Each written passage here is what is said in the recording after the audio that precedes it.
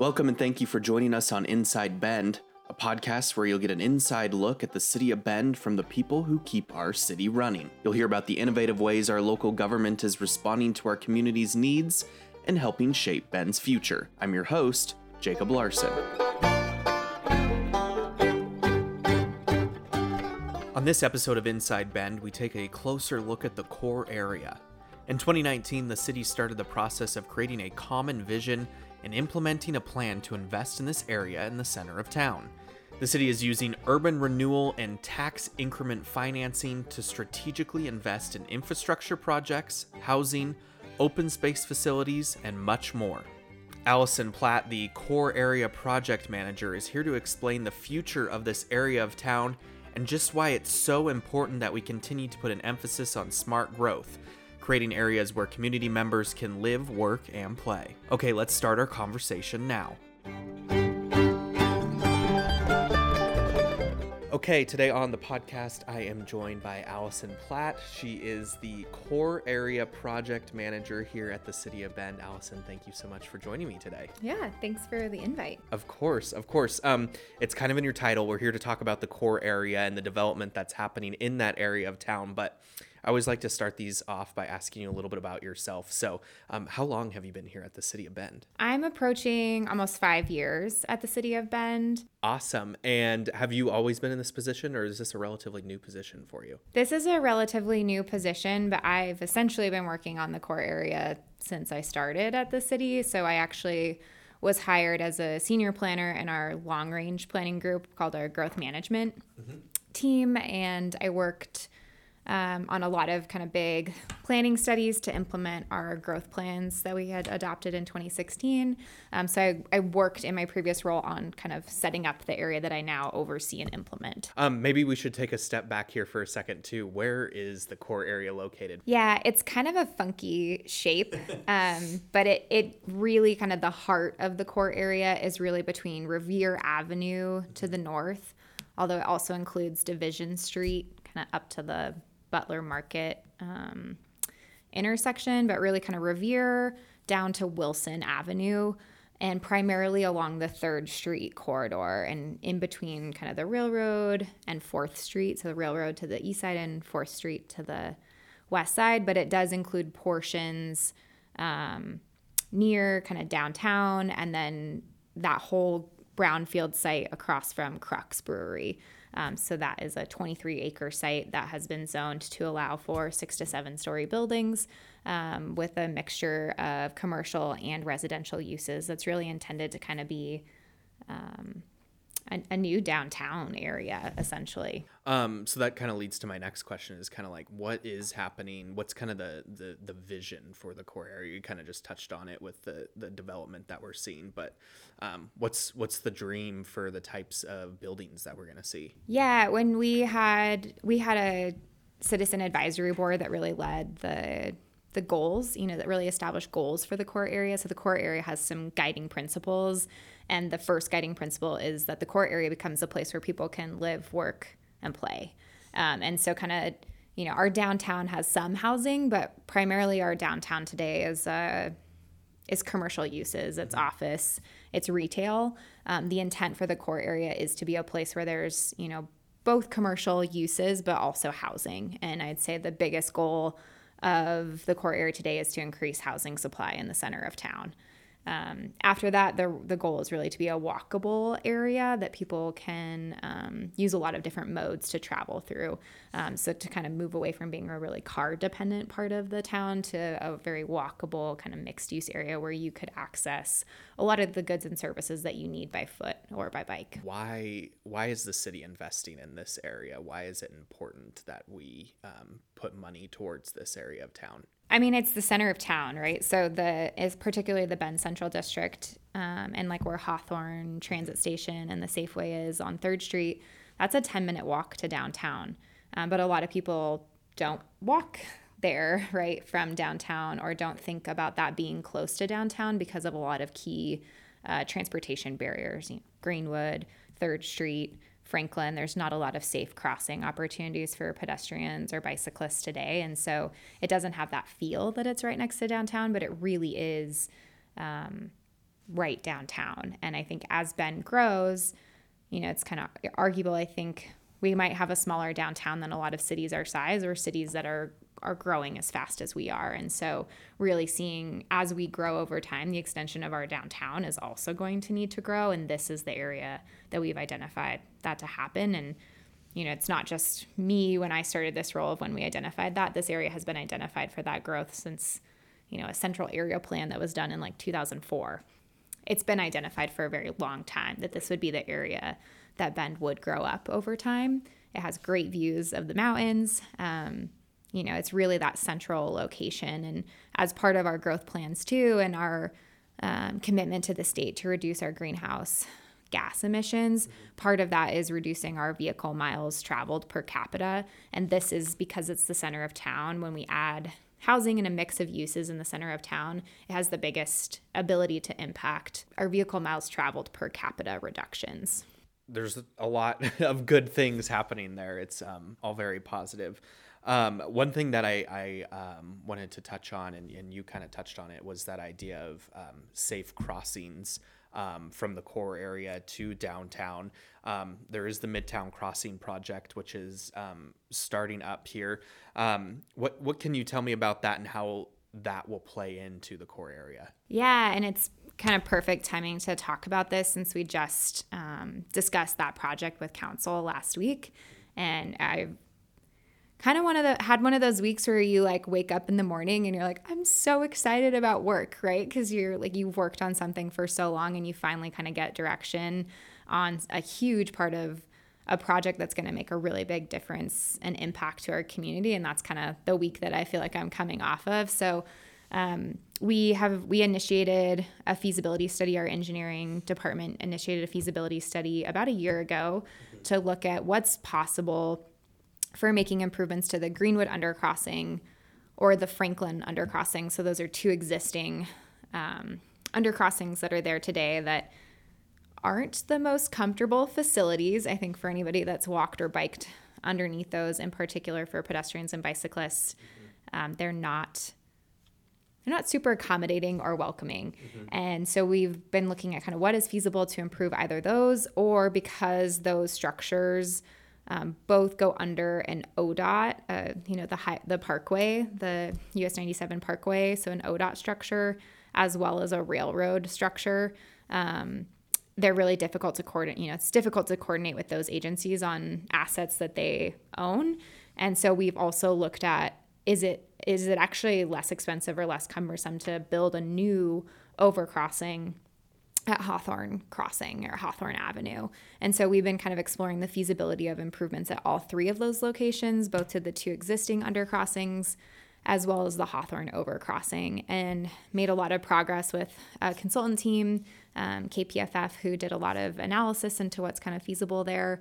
And we just provided an update to City Council on, okay, here's the options. We've vetted some of these options with the community. We've run them through an evaluation criteria. And we've also looked at what are the corridor improvement needs to actually get to these crossings, and finally got some direction from Council because improving all three of the crossings is more expensive than funding that we have available today. So they actually gave us direction kind of based on the funds that we have available to test out a pilot project on Greenwood Avenue, and to initiate kind of a test road diet on Greenwood so that we can implement some enhanced kind of pedestrian and bicycle connections there with the limited right-of-way that we have today. So repurposing some of the lanes and kind of moving from a 4-lane cross-section or, 4 lanes of roadway down to 3 lanes. So there would be kind of 2 travel lanes with a centered turn lane to make turning movements, and providing kind of more of a pathway for pedestrians and bicyclists that would be protected. So we're going to be starting to explore that, and then putting around $11 million into improvements at the Franklin corridor and crossing. So we can't actually do a lot of changes to the structure of the Franklin crossing because it gets really expensive as soon as we start touching some of those facilities. But we can do a lot to improve the entryways and the access to the existing tunnel, as well as the corridor. So we're going to be looking at that corridor for improvements, starting design in early 2023, and then hopefully getting into construction in 2024 with a completion of that project by 2026. Again, led by our engineering group and our engineering department. So that's a really exciting project. I think I used to live on the east side, and I used to bike that corridor every day to get home. And I think any improvement to that corridor will make a huge difference. There's also a lot of anticipated developments that may move forward on that corridor that would provide housing in particular. And so I really see that as being a huge catalyst to kind of supporting some of those developers who, that area isn't exactly the number one area in town that people are raising their hands to put housing there. I think there's a lot of risk associated with those projects. And so I think this provides a lot more assurances to the private market that, the city is going to invest in this area. And we want to see you invest here too. We all have skin in the game now. After improving the Franklin corridor and kind of doing that quick build to Greenwood, we are preserving the remaining funds of Midtown Crossings, which is just over $10 million to be used for the Hawthorne overcrossing. That was actually the project that scored the best out of our evaluation criteria as part of that feasibility study. And we think it would provide a lot of benefits to the community, and is a pretty expensive project, but not quite as expensive as we maybe thought it could be. And so we're actually seeking grant applications to try to finance the rest of the funding gap for that important project. And we have a $12.3 million federal request for that project right now that we'll hear about in early February. Definitely. And just so people kind of understand too, that Midtown Crossings project at Hawthorne, that's supposed to be an overcrossing, so a bridge over the railroad and the parkway. Yes. Yeah. And it would be very visible from the parkway. It would really be, the community has really identified that they want that to be an iconic structure. And to really symbolize this connection between East and West Bend. The city's been making a lot of strides and investments towards improving, I think people see the West Side as being a lot more walkable, a lot more bikeable, with more of those services, restaurants that are easily accessible on the West Side. And we're doing a lot of work to kind of make East Bend also have complete communities, complete neighborhoods, and really filling some of those, pedestrian and bicycle gaps so that there isn't this huge disparity between East and West Bend. And I really see this bridge as being kind of that iconic structure that really symbolizes that connection between East and West Bend. And so we have looked at kind of how do we, the feasibility study looked at how do we provide an iconic structure for that Hawthorne overcrossing. And we have some pretty cool renderings. It's no guarantee that that's exactly what we build, but we did look at a structure that could support kind of a iconic three sister ode to the Three Sisters, basically. So the structure itself actually looks like the Three Sister Mountains. So we think that would be a feasible bridge structure to build. Because we're in such a housing crisis, I mean, is there a big emphasis being put on creating more housing opportunities for people? And also, is there an emphasis being put on affordable housing opportunities in the core area? Yeah, and that's one of the really cool things with tax increment financing is we can actually partner with developers on projects and incentivize them to incorporate more public benefits into their project than they may have been able to otherwise.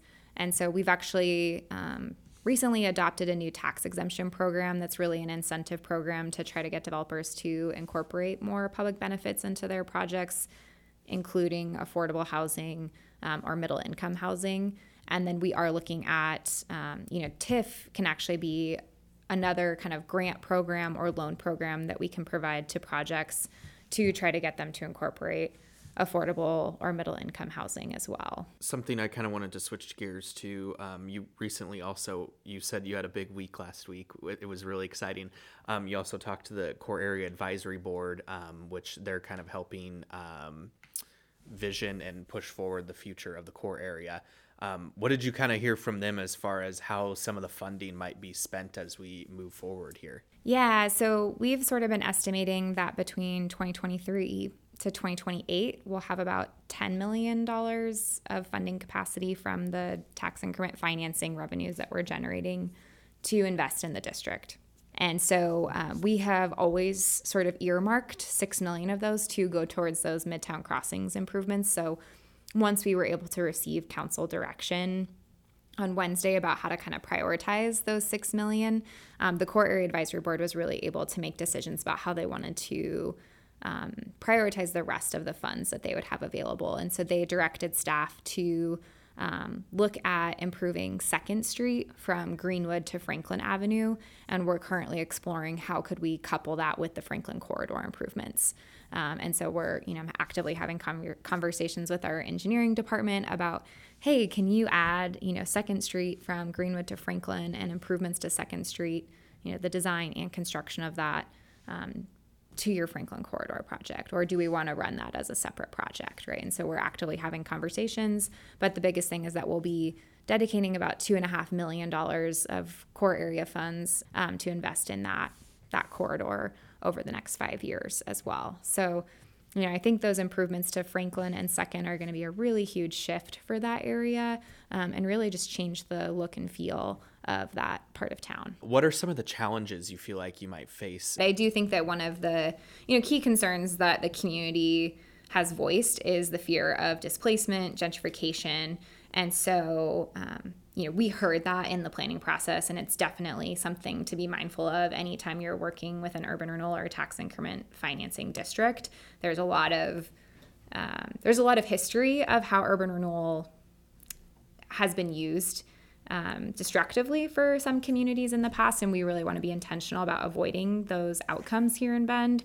And so, I think one of the core area guiding principles is that affordability is preserved, and I do see that being one of the hardest guiding principles to meet moving forward, but we have been at least trying to do a lot more intentional outreach, particularly with Latino-owned businesses in the core area, kind of as a starting step to develop better relationships with those business owners, and just kind of, make sure that they're involved in the change that might come in the core area and that they have access to any programs that are developed as part of, core area assistance programs. I actually hired a consultant that's a locally based Latina to help me do some outreach with core area Latino-owned businesses, and we've been able to establish relationships with at least 5 to 6 businesses in the core area. We think that the core area has a stronger higher concentration of minority and women-owned businesses because it has, more affordable lease rates at this time. And we want to make sure that we are developing relationships with businesses that may be the most vulnerable to displacement and, change moving forward, so that they are considered and incorporated into the process. And so that as the core area changes and grows, that they have a place in the core area in the future. And there isn't one perfect silver bullet, and we can't make, just promises that people won't be affected by those changes. But I think that the first step is just establishing those relationships and building trust, because some of those businesses, their goal is to expand and grow out of their current core area location. And I think just being more mindful of what is the actual intention and impact of some of the policies and programs that we're creating is really important. For sure. That's great.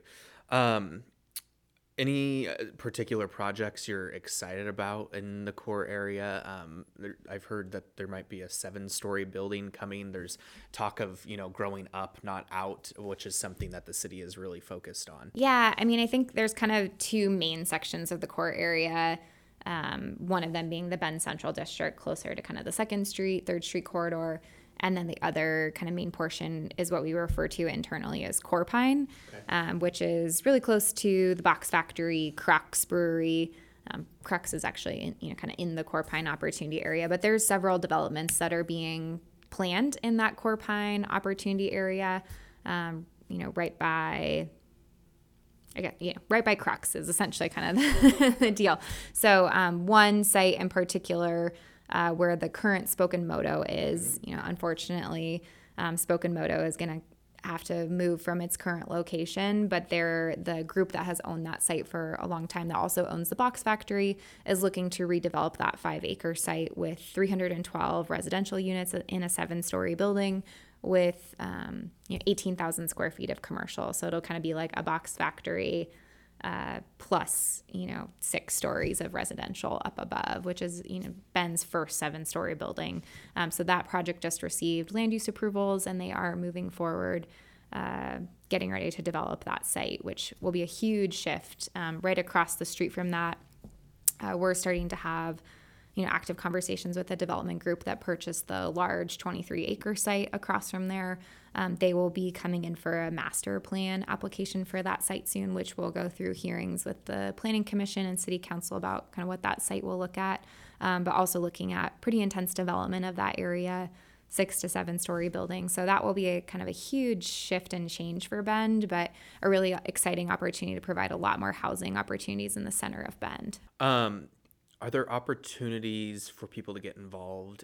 How should they go about doing that as these projects roll out? Yeah, we require all applications like that to host neighborhood meetings. So they contact their local neighborhood associations to notify them. I think really working with your neighborhood association boards is one of the best ways to really get involved strategically on some of those applications. And then, of course, submitting comments to the Planning Commission and City Council through those hearings. What's kind of the timeline? What are we looking at as far as like when we'll start seeing some new, buildings and that sort of stuff pop up in the core area? I think 2026 will be a really big year for the core area when some of these projects actually start to come to completion, open their doors, and that's assuming kind of things go well. We're definitely seeing market dynamics change pretty rapidly. And so, you never know exactly what's going to happen, but, assuming things kind of continue to progress at the rate that they're progressing, I think we'll see a lot of projects and construction projects, both kind of city-led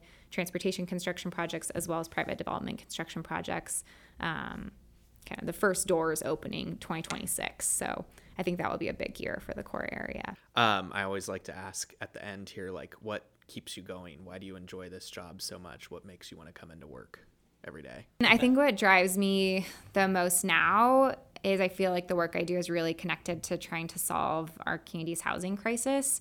I kind of came into planning more from an environmental lens. I studied environmental planning and then kind of went into land use as an outlet, right, to one of the mechanisms that we have to kind of change our built environment for the better. But I think now that's what drives me the most, is being able to just be a part of the, providing more housing options for people at Bend. I think that's one of the biggest